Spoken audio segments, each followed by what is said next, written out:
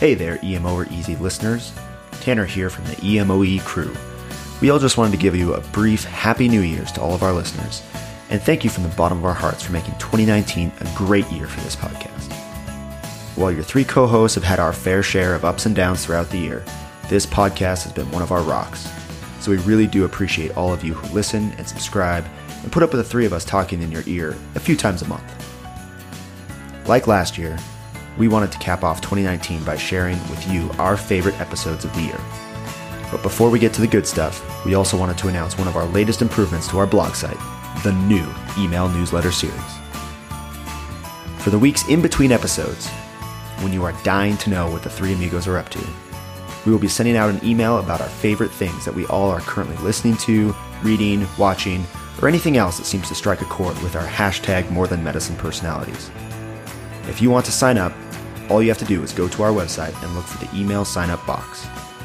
We promise we will not sell your email address to anyone or abuse you with crazy amounts of spam. And you can unsubscribe at any time.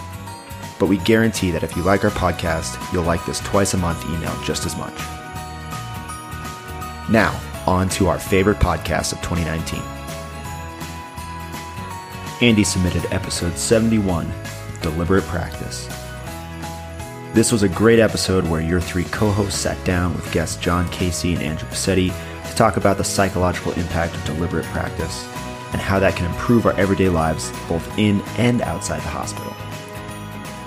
Drew's submission was episode 80, Self-Judgment. His description was short and sweet, just like him. He loved this episode because it was brutally honest and an important topic for everyone, particularly providers.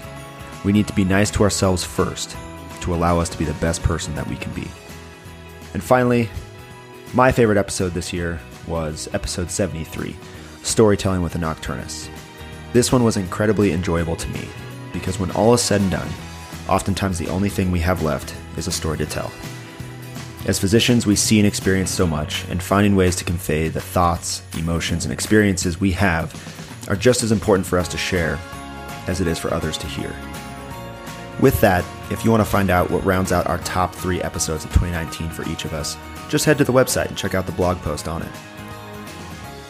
I know I speak for the rest of the crew when I say thank you so much for a great 2019, and we cannot wait to see what 2020 has to bring for us and for this podcast. And for you listeners out there, we hope that 2020 is full of reminders that there is more to life and more to work than just medicine. Happy New Year, everyone. Say Happy New Year. Happy New Year.